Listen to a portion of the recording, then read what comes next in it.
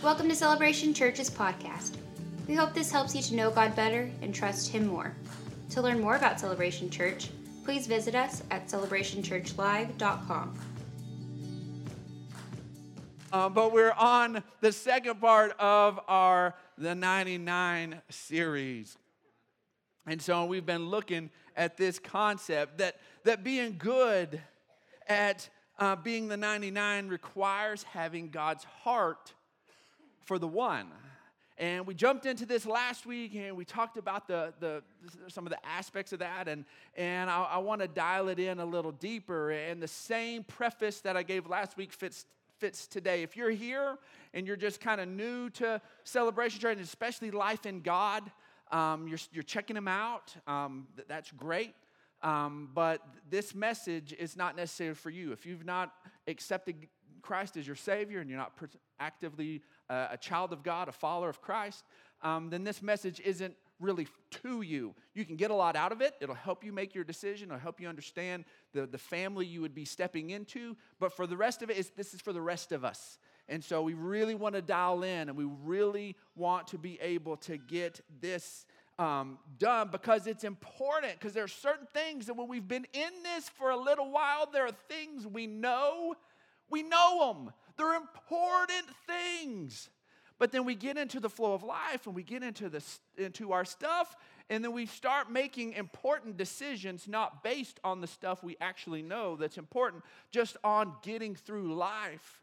And for us to be good, us as the 99, to be good at making it easy for the good shepherd to go after the one and connect them with the one. God sets lonely in families, and we're that family. The body of Christ is that family. And we're having little family gatherings all over this city right now, and at different street corners, and some in home churches, and all of these different beautiful things that take place. And they're the family of God, and the Holy Spirit is pursuing the ones all over our community, and we're praying for that. And as they begin to connect through us and through different means, then God's going to set them in a group of believers to help them to grow and to be nurtured and to have a Christ-centered family. That's what this is about. But we've got to be good at it. We've got to be ready for that moment. Years ago, when Weston, who's our 20-year-old, whenever he was in pre-K, so this is that far ago, Dad's part of my job in getting that crew ready. Cutie would get the kids all dressed and ready for school, and I would get up and I would make lunches. And so I'd get out and I would make everybody's lunches and get them ready.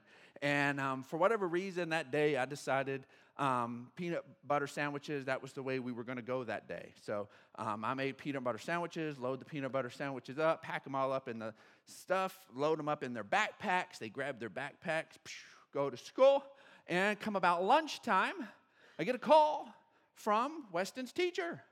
And Weston's teacher says, Pastor Brandon, I've called to tell you that you made Weston a peanut butter sandwich. I said, yes, I did. This is a weird conversation. She's like, you made Weston a peanut butter sandwich. I said, yes, I did. Made it myself. I made him a peanut butter sandwich. And she's like, Pastor Brandon, you made Weston a peanut butter sandwich. She just keeps saying it that way, and then realizes, she goes, Pastor Brandon, Weston is allergic to peanuts. And I was like, he is. I was like, I'll bring him something. And we're having this conversation, and it's a piece of information I knew. My boy did not need peanuts. And I just forgot in life. And then even as it was being pointed out, it's just like, I'm just missing it. And folks, so many times the church, we do that. We know God loves the one. We were the one. We know He goes after. We know He's a God of grace. We know He's a God of mercy. We've been recipients of it. And then we hear it spoken from moments like this, and maybe in our readings, and they say, God loves the one. And we're like, I know. No, God loves the one. Yeah, I know. No, God loves the one. Yeah, I know. But today we have to understand that if we're the body of Christ, we have to love the one. It's not just enough for God to love the one. He makes his love expressed through us. And this is one of those things that we know. We come into this knowing this, but we can easily get through making life happen, cranking out the sandwiches, doing different stuff for church. It can easily just us getting a church service done. What's another Sunday? You know what? We're going to have all of our family gathering, and we're going to all get together, and we just got to get through this, and then one day we're going to care about those out there.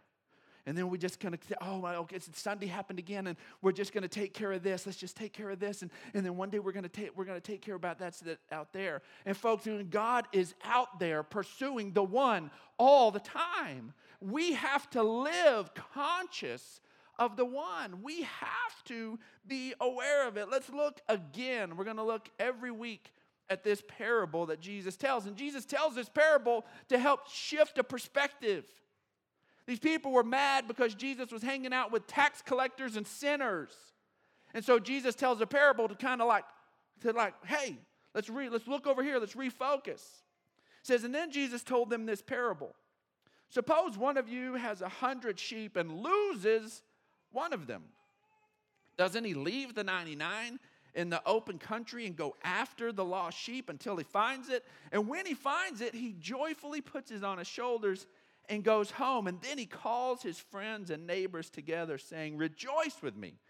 I have found my lost sheep. I tell you that in the same way, there will be more rejoicing in heaven over one sinner who repents than over 99 righteous persons who do not need to repent. There are parties being thrown in heaven when one person who's just been acting a total fool for all this time finally says yes to Jesus. And then the heaven goes, bam, yes, that's what this is about. It is about the lost being found. It is about people being connected. It is about people stepping over from death into life and growing in the life that God has. That not even just life, but life more abundantly. That is what this is about. And we have to live aware of it. And Jesus is refocusing all who will listen to him. That is what this is about. Because when we live aware of the hope we found in Jesus, the hope we found, when we live aware of the hope we found in Jesus, we can be loving to people who are difficult in the middle of their hopelessness. When people are in their hopeless place, they're not kind. They're hopeless. They're not easy to deal with. They're hopeless. Everything seems to be falling around them. And there's the beautiful solution of Jesus. Jesus comes to give life, but they're so focused on all this other stuff that then they're snippy, they're difficult to deal with, and we can easily find ourselves, you know what, when you need to just calm down, I'll deal with you later. No, we've got to be in there active, honestly being able to handle that. Psalms 51:12 says, restore to me the joy of your salvation and grant me a willing spirit to sustain me. Restore to me the joy of your salvation. So many times we have this place where we enter into this thankful for what God has done, and then we get into life and we forget what God has brought us through. We forget the amazing work of what it means to be a child of God. And the places we need are the joy of simply being in relationship with God restored. The miracle that we get to have a relationship with the God of the universe restored to us. And if we'll have that, then man, all of a sudden things can begin to change because we forget what it was like to be hopeless. Now, I know Christmas is over. I know that. But there is a movie clip, and the actor later on tells what was going on in his mind whenever this scene was shot. And the emotion of the scene when it's shot, it surprised him when this took place. And he was actually put up for an Academy Award for Best Actor in this movie. And everybody in the room has seen It's a Wonderful Life with Jimmy Stewart. And there's a scene where he's in a bar praying a prayer. And folks, I want to tell you, there have been a lot of life-changing prayers prayed right here in this room. But there's been some life-changing prayers prayed in a bar too. And in some other unlikely places. And God will meet us if we will just call out to him. He pursues the one. I want us to watch this scene, and then I want to read to you what Jimmy Stewart said was going on in his mind.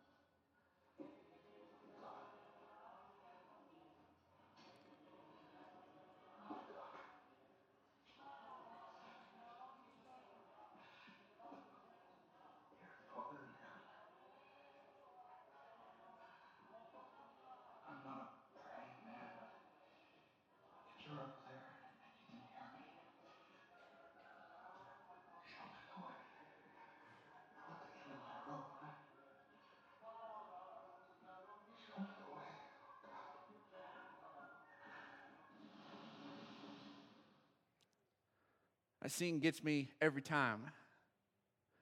It says, God, I'm not a praying man. But Lord, if you're there, if you'll hear me, just show me the way. And Jimmy Stewart says that the tears and the emotion there surprised him. And he's an actor. He's paid to be able to put on a scene and convey a place. But he said in that moment that he felt the loneliness, the hopelessness of people who had nowhere to turn.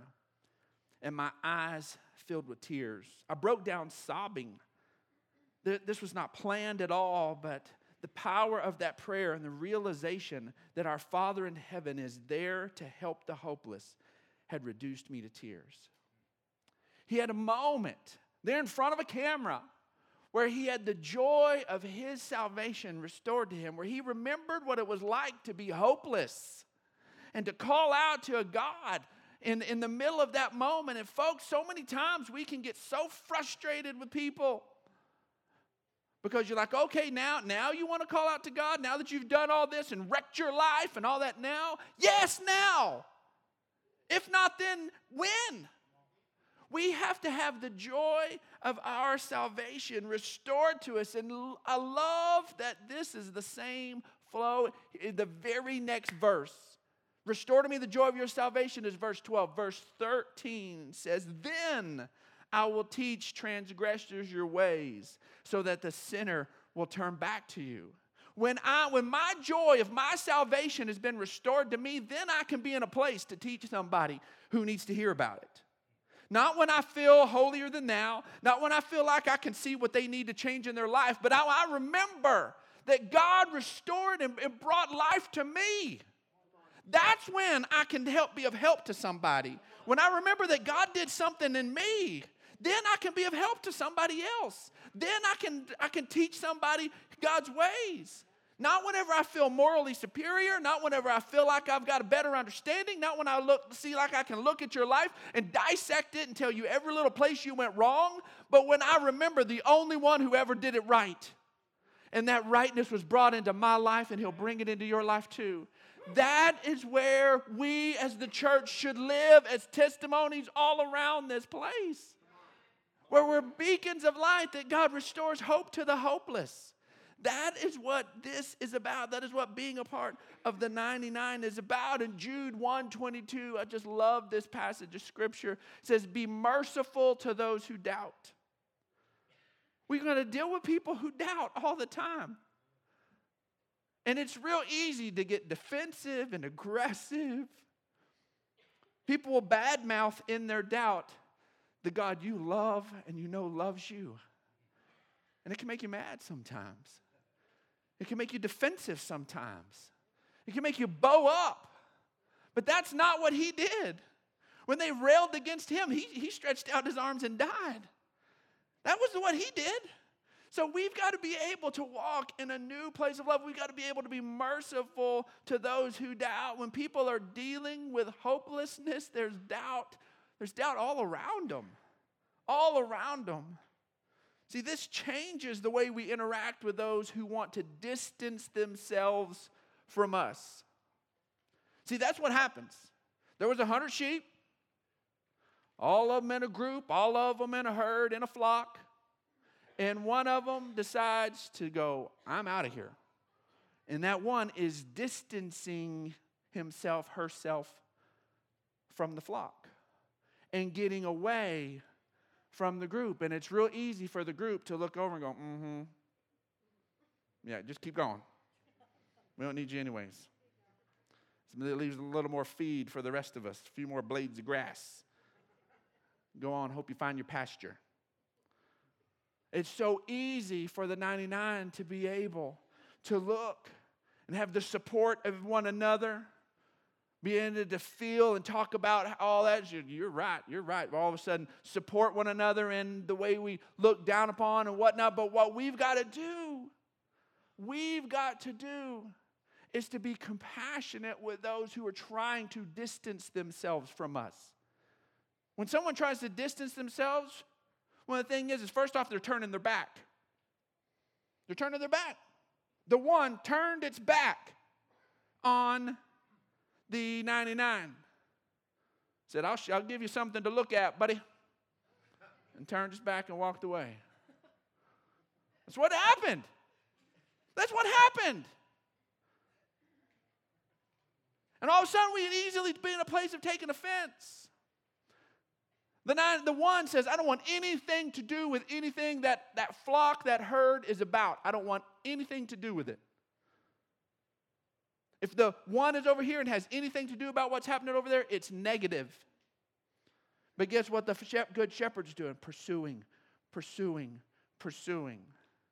We used to have a dog that loved to get out.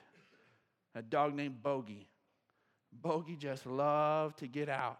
And I'd have to chase Bogey. And I'd get about here to the end of the stage to Bogey. And then he'd just look at me and go, whoop, and take off again. And I would go after him. And I'd get a little bit close, and he'd feel like, almost there, whoop, and go. And then every time I went after that dog, every time I picked up that dog to bring it home, where it was cared for, fed, loved, that dog bit me every time. Every time I picked that dog up, reached over and bit me. Never drew blood, but let me know. I am not happy about this. Folks, the one, they're not always easy to deal with. They're not always at the edge of the cliff saying, oh, I'm so thankful you're after me. It's like, what are you doing pursuing me? I tried to leave you. Get away from me. Folks, we can't be getting our feelings hurt by the one. And there are ones out there with public platforms. There are ones out there who run in their mouths in very public ways against the God we love and the lifestyle we choose and that God has called us to be able to live a different kind of life, a counterculture kind of life. And there are those with public platforms. It's easy to vilify them. And it's easy to do this. And God has not called us to that. He's called us to be a part of Him as the Good Shepherd. I want us to read a passage of Scripture that we've read the last 2 weeks. But we're going to go a little deeper today. 2 Corinthians chapter 5. I don't know if it's in your bulletin or not, but it will be on your screen. It says, for Christ's love compels us because we are convinced that one died for all and therefore all died. Remember, Jesus took care of all of it. And He died for all, that those who should live, for those who live should no longer live for themselves, but for Him who died for them and was raised again. So, from now on, we regard no one from a worldly point of view, though we once regarded Christ in this way. See, He's given us a new way to look. So we don't regard people from a worldly point of view. We regard it through a different lens, through what Christ has accomplished lens. Though we once regarded Christ in this way, we do so no longer. Therefore, if anyone is in Christ, the new creation has come, the old is gone, and the new is here. All of this is from God, who reconciled us to himself through Christ and gave us the ministry of reconciliation. He's given it to us. We're the ones letting people know this has been done. That God was reconciling the world to himself in Christ, not counting people's sins against them. And he has committed to us the message of reconciliation. We are therefore Christ's ambassadors, as though God were making his appeal through us. We implore you, on Christ's behalf, be reconciled to God. God made him who had no sin to be sin for us, so that in him we might become the righteousness of God in Christ. It only when we are not looking at people through the old worldly way, through the fact that they're bad-mouthing us, that they're trying to distance themselves from us, that they're using everything they can to discredit us, and we don't look at them like they're enemies to us. We look at them as the one that Christ is pursuing and Christ died for. And we just keep living. They yell hate at us, we yell love back. That God loves you. He's taking care of it all. Be reconciled to God. Receive his love. Receive his love. That has to be our response every time. See, God loves you. And he's told everyone to love you. God has told everyone. All 8 billion of us on this planet are supposed to be loving you. And in that, he has called you to love all 8 billion. To love all of them. And see, the thing is so many times we get upset that people aren't following God's heart to love. And we're waiting for everybody else to love before we just start loving everybody else. See, God has called us to be the pebble in the water that makes the ripples. For us to be the ones loving on the front side, believing that God's at work here and his will is going to be won out. It is our act of love and trust and faith is to love those who don't love us. That is what God has called us to do. Galatians 5:13 says, For you, my brothers, were called to be free, but do not use your freedom to indulge the sinful nature. Rather, serve one another in love. We have enough freedom in Christ that you could indulge your sinful nature. We're not here to do this because we're trying to earn our way to Jesus. We're free in Christ. But he says, don't use your freedom to indulge your sinful nature. Use it to love and to serve one another in love. The entire law is summed up in a single command: love your neighbor as yourself. And Jesus taught us what this looked like. Luke chapter 6, verse 31. It says, do to others as you would have them do to you. Do to others as you would have them do to you. If everybody responded to you in your frustration the way you deal with frustrated people, how would the world look?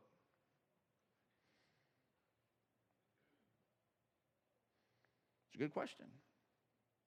If you dole out mercy, if everyone doles out mercy the way you dole out mercy, if everyone doles out patience the way you dole out patience, how's the way the world look? It's a question the Holy Spirit asks me on a regular basis. But this is what Jesus has told us. Do to others as you would have them do to you. If you love those who love you, what credit is that to you? Everybody can have a crew. I got you, you got me.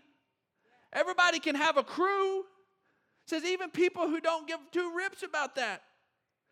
Man, there's some messed up people doing some really destructive things in the world, but they love one another and have one another's back.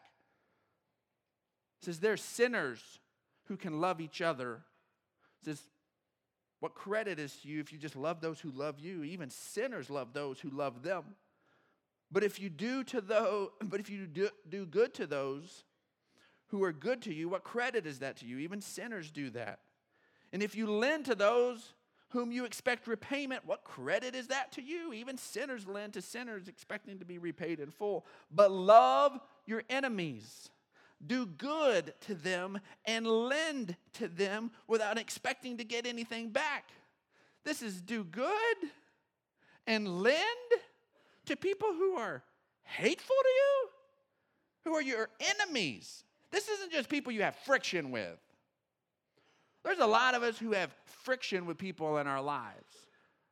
Very few of us have people we would call an enemy. But if you do, this is how you're supposed to treat them. You're supposed to be good to them. You're supposed to even lend to them. You're supposed to be patient with them. See, your reward will be great, and you'll be the children of the Most High, because He is kind to the ungrateful and the wicked. This is some truth that we as the 99, we need to remember. That God is kind to the ungrateful and the wicked. We see, too many of us as believers, we see the ungrateful and the wicked, and we're like, God, I want you to get them. And He's like, you forget that if that was the way I operated, I'd have got you all those years ago? You forget that? Well, no, you know, I'm thankful for your grace, but man, they're messed up, Lord. No, He is kind to the ungrateful and the wicked.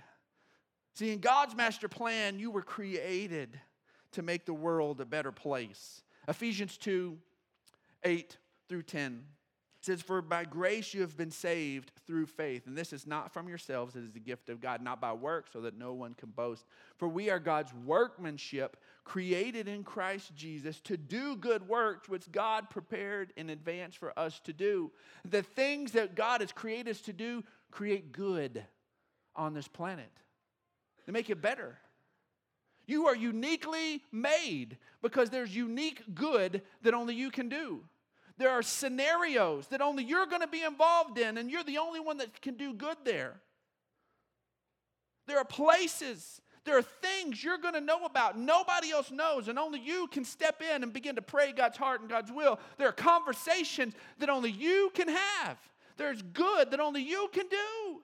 And you were created for those things. You were created. But the thing is so many times the good we need to do are to people who don't like us. The most ugly, nasty places are the places that need the most good, and those are the places we're the most reluctant to go. Those are the relationships we're most reluctant to bring some good into, is the relationships that are the most difficult. But you were created to bring good there. Your assignment in life is to begin to bring good and to bring God's will, God's heaven on earth. We are His ambassadors, and we're bringing His kingdom everywhere we go. We are representing Him everywhere we go, and we're called and anointed to it. This is not some sort of heavy-weighted mandate. This is this beautiful God-empowered privilege. This is something He wants to do. It is a beautiful thing. See, I love this, that Jesus did not just tell us what this looked like. Jesus showed us what this looks like. In John 13:11, get this. For He knew who was going to betray Him. It's one thing to have somebody betray you. It's happened. You have to process it, work up, and be ready to be good to them, even though they stabbed you in the back. Jesus knew who was going to betray Him. And Jesus did this and included him and treated him just like He treated all of those who weren't going to betray Him. For He knew who was going to betray Him, and that was why He said, not every one of you was clean. And when He had finished washing their feet, He put on His clothes and returned to His place and said, do you understand what I've done? He asked them, you call me teacher and Lord, and rightly so, for what I am. Now that I, get my tongue tangled. And rightly so, for that is what I am. Now that I, your Lord and teacher, have washed your feet, you should also wash one another's feet. I have set you an example that you should do as I have done for you. That I have set an example to do what I've done. He washed His betrayers' feet. Not just those who were with Him to the very end, but the one who was going to bring about the end. Man, God's love is so big. I haven't washed a foot in a long time. Somebody else's foot. Not my washed mine. And so, but funny enough, last night, we got 2 little Yorkies in our house. And every once in a while, they lose their mind and use the restroom in our house. Not supposed to do that. And one of our little Yorkies did that, and we were looking at some pictures, and Colin ended up, it was right before bedtime, so she's barefoot, and she steps in the mess. And she steps in it, and she just immediately is like, oh, oh, and just screaming and just shaking. And she sits down, I get her a chair so I can get some stuff to clean her up, and she's just, she's just so freaking out, like her leg's going to fall off. It's just, she is freaking out. So I go get some stuff to clean her up with, and I'm sitting there, and I tell Cutie, I was like, this is hilarious. I said, I am talking about Jesus washing feet tomorrow morning. I said, this is insane. And as I'm sitting there washing off her foot, so many times I always think about Jesus washing the feet and washing that dust off, and that it was the dust from their day, their travel. And it was stuff they'd kicked up and they'd created. But you know what? The bulk of the stuff we step in isn't ours. It's not ours. Somebody else left that bomb for us. Somebody else left that. It's somebody else's. And so many times that can be the things that shut us down. It's so much easier to go to Jesus and say, Lord, I've messed up this. Help me. But when it's somebody else's, then all of a sudden now we're a victim. We're not just going to God and saying, God, I've hurt myself and I need you to clean me up, and I'm sorry for this or that, or I've not been quite Christ-like. But when we stepped in something that doesn't belong to us, that's when we get so upset and we become the victim, and we just begin to lose it. And it's those places even that Jesus, our Heavenly Father, He wants to just wash us and cleanse us. And He's called us. He said, you do as I've done. God has called us to help and to help people who life has just not been fair to them, and they've stepped into all sorts of stuff, and all they can see is that. And we're called to get our towel, and we're called to get our basin, and we're called to kneel down and to just help clean the mess of life off people's feet. Why? Because we're called to go. I don't care what planet you're on, what continent you're on, what city you live in, what house you live under. All of us get up and do our life one step at a time. From the richest to the poorest, we do our life one step at a time. And God has called us to be in there, helping to help one another be set free. See, Romans 5:8 says, but God demonstrates His own love for us in this, that while we were still sinners, Christ died for us. See, our bottom line is that we have been restored to restore. We're not just restored to be put up on a little pretty shelf and be a little shining example. We're called now to be in the trenches. We're called to be a part. That is our assignment. We have been restored to restore. Jesus came to seek and to save that which was lost. That is His heart. That is who He is. And we can't just go, yeah, I know. We have to know and live out of that. Thanks for listening to this week's message from Celebration Church. We hope you'll stay connected by following us online. You can find us on Facebook, Instagram, and Twitter.